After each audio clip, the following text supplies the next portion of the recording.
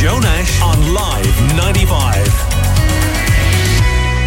Now, you may remember on Limerick Today not so long ago that we heard from Dennehy Motors a few weeks ago about collecting supplies to bring to Ukraine on a bus and to return with refugees. Well, they've done it now, and Rory Dennehy joins us on the line this morning to tell us how they got on. Good morning to you, Rory.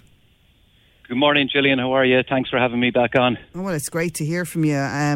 Obviously, the last time you were on, it was all systems go. And I'd imagine a lot of work went into the preparations for the trip. But remind us what exactly you were bringing over. Yeah, I suppose, Gillian, excuse me. Yeah, what we were bringing over was what the authorities, the Polish authorities working the refugee centres on the Polish-Ukrainian borders requested. So, you know, our idea was simple in one sense. It was to bring a busload filled with supplies, essential supplies, such as medical supplies, children's clothes, and generators, funnily enough. So that's what we reached out for, and that's what the general public in Limerick gave up, plus a lot of financial donations as well. So the response from the local community and from our customers was absolutely incredible, and I just really want to say thank you.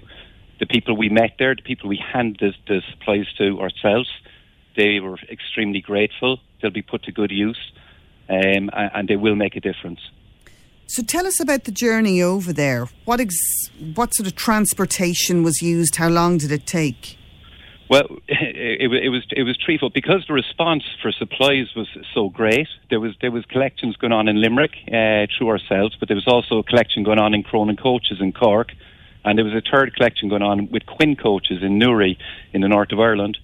So the response was so good that we actually had the 53-seater bus filled quite quickly. And we had to follow up with 2 trucks, which were towing Arctic trailers. So we actually had a convoy of goods going out in the end.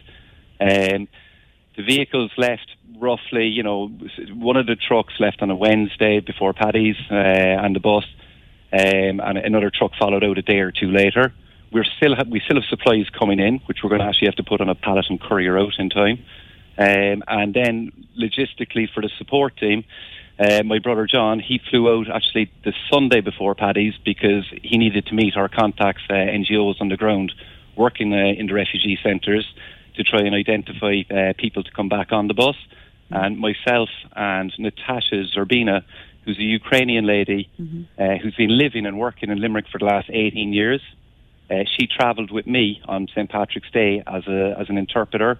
And I say interpreter, but she turned into our Florence Nightingale, basically. So we were very, very fortunate to have her with us. And I'd like to thank her for coming also. Wow. So the journey itself, you know, obviously cross ferries. Do you go over through the UK and over to Poland, or what way? Yeah, well, funny enough, bringing the supplies out is the easier part because we could go through the UK because, you know, there's no issues with visas. But coming back really was the more difficult one. We couldn't bring Ukrainian people back through the UK because there could be complications with immigration in relation to visas. So what we did was we travelled from Poland through Germany, through Belgium, and then on into France. We got a ferry from Cherbourg to Rosslare, and then obviously bussed from Rosslare into Cork. The Kingsley Hotel in Cork were good enough to put everybody up for 2 nights, free of charge. So that gave everybody an opportunity, really, I suppose, to, you know, for our guests to have a little bit of private time, get some sleep, refresh, you know, just a little bit of dignity back into their lives. So look, that was really, really important. And we're actually going down to meet our guests now in about an hour's time to introduce them to their host families. Really looking forward to that, you know. Talk to me, Rory, about these guests, as you call them. How was the selection process made? Who decided to come?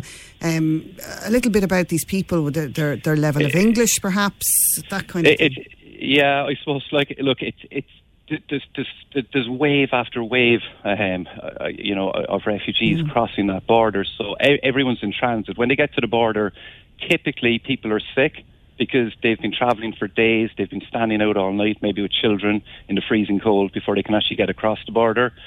So the initial refugee centre that they come cross into, they typically just stay for a couple of days, but typically they're unwell. They need to rest.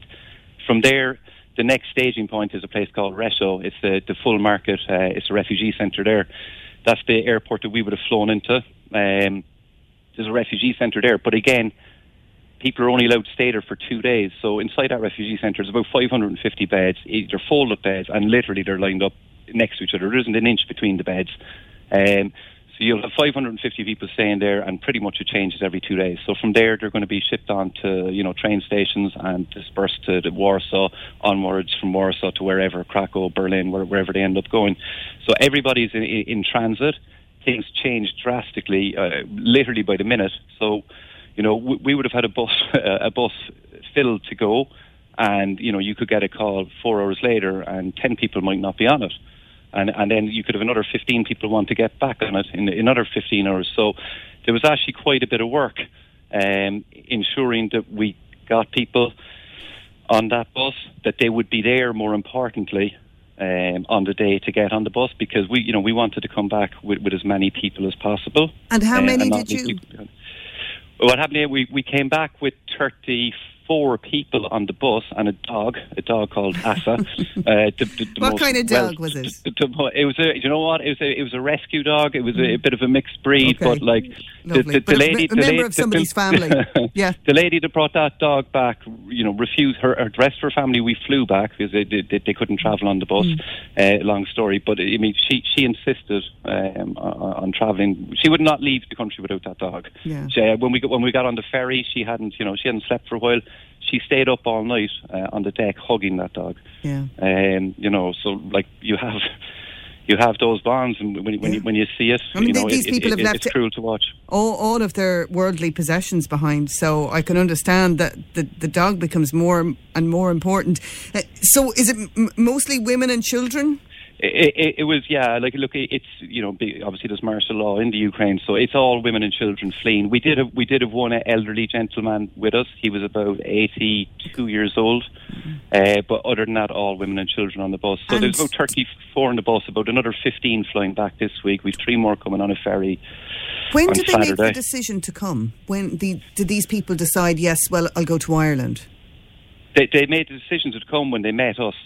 When they a lot of these people will never have heard of Ireland. A lot of these people have never been out of the country. It was amazing when we got to Cherbourg. You're on a little bit of a hill, and you can see the water for the first time. And you see the port, and all of a sudden, everyone's tired. They haven't slept for 2 days. They're on a bus, so all of a sudden there's excitement, and there's people standing up and taking photographs. I thought they'd seen a celebrity, but they hadn't seen the sea before. Yeah. Wow. Yeah, we're bringing them to shelter them on our island. Yeah, it's incredible. And how young are some of the children? We had a mix, really. We had from 3 years old up to, as I said, an 80-plus-year-old. But we had probably about 14 children. We had about 7 or 8 under the age of 10. Really lovely kids, but some of them severely traumatised. We had one child there, like, I've small kids of the age, 7, 8 years old, and all they want to do is play Minecraft. Well, this kid, like no other, he's playing Minecraft, but he's building bomb shelters, just to put it in perspective. He's drawing paintings. When he draws paintings, he's drawing, civilians dying, kids dying. It's what he's seen. It's what he's describing in his paintings. So it's harrowing to watch.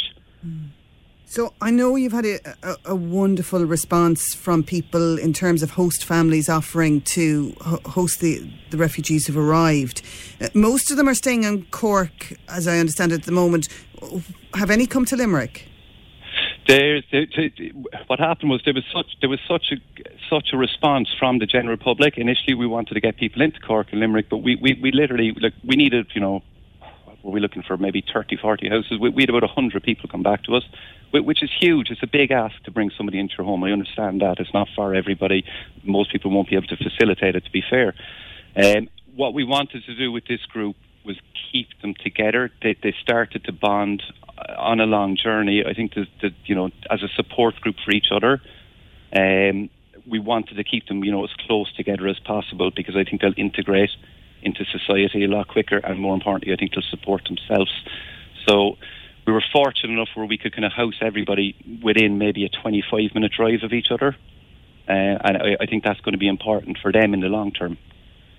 Absolutely, that solidarity between them. Are you involved in bringing more refugees back to Ireland, including Limerick?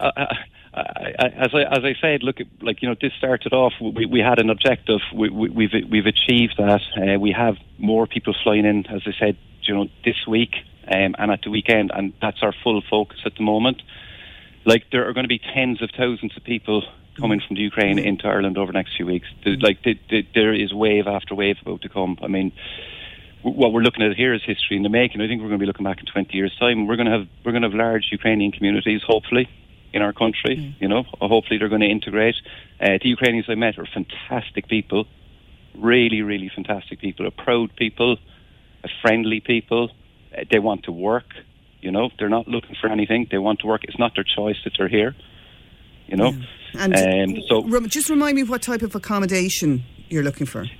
Host families. I think. Look, for us, the big one was we want people to. The only way it's going to work, and we've seen it in Poland. Is exactly what the Polish have done. They've opened their doors. They've taken people in. By doing that, you can help people integrate into the community a lot quicker than perhaps. I know there's an immediate situation, and people need to be housed in hotels and places maybe that don't have access to services. And we've seen the direct provision model, and it has its flaws. Let's be honest about it. So I think if and there has been a huge response to the Red Cross. The Red Cross has 20,000 pledges of accommodation. It's incredible, absolutely incredible. We should be so proud. Yeah. But that needs to continue, I think. Before we let you go, Rory, how do people get in touch with your own Safe Harbour campaign if they do want to offer accommodation or any other support? Yeah, if they do, and it would be appreciated. We're still collecting funds. They can go to safeharbourforukraines.org. Okay. All right. Well, look, we wish you the very best with that campaign. It sounds like you've done amazing work. Congratulations to you and all the people who supported you throughout it, because obviously these are dire needs and urgent needs, and anything anybody can do to contribute some help to campaigns like Safe Harbour is obviously very, very welcome. Thanks, Rory, for joining us on the programme this morning. Your views, your news, your Limerick Today with Gillian Devlin in for Joe Nash on Live 95.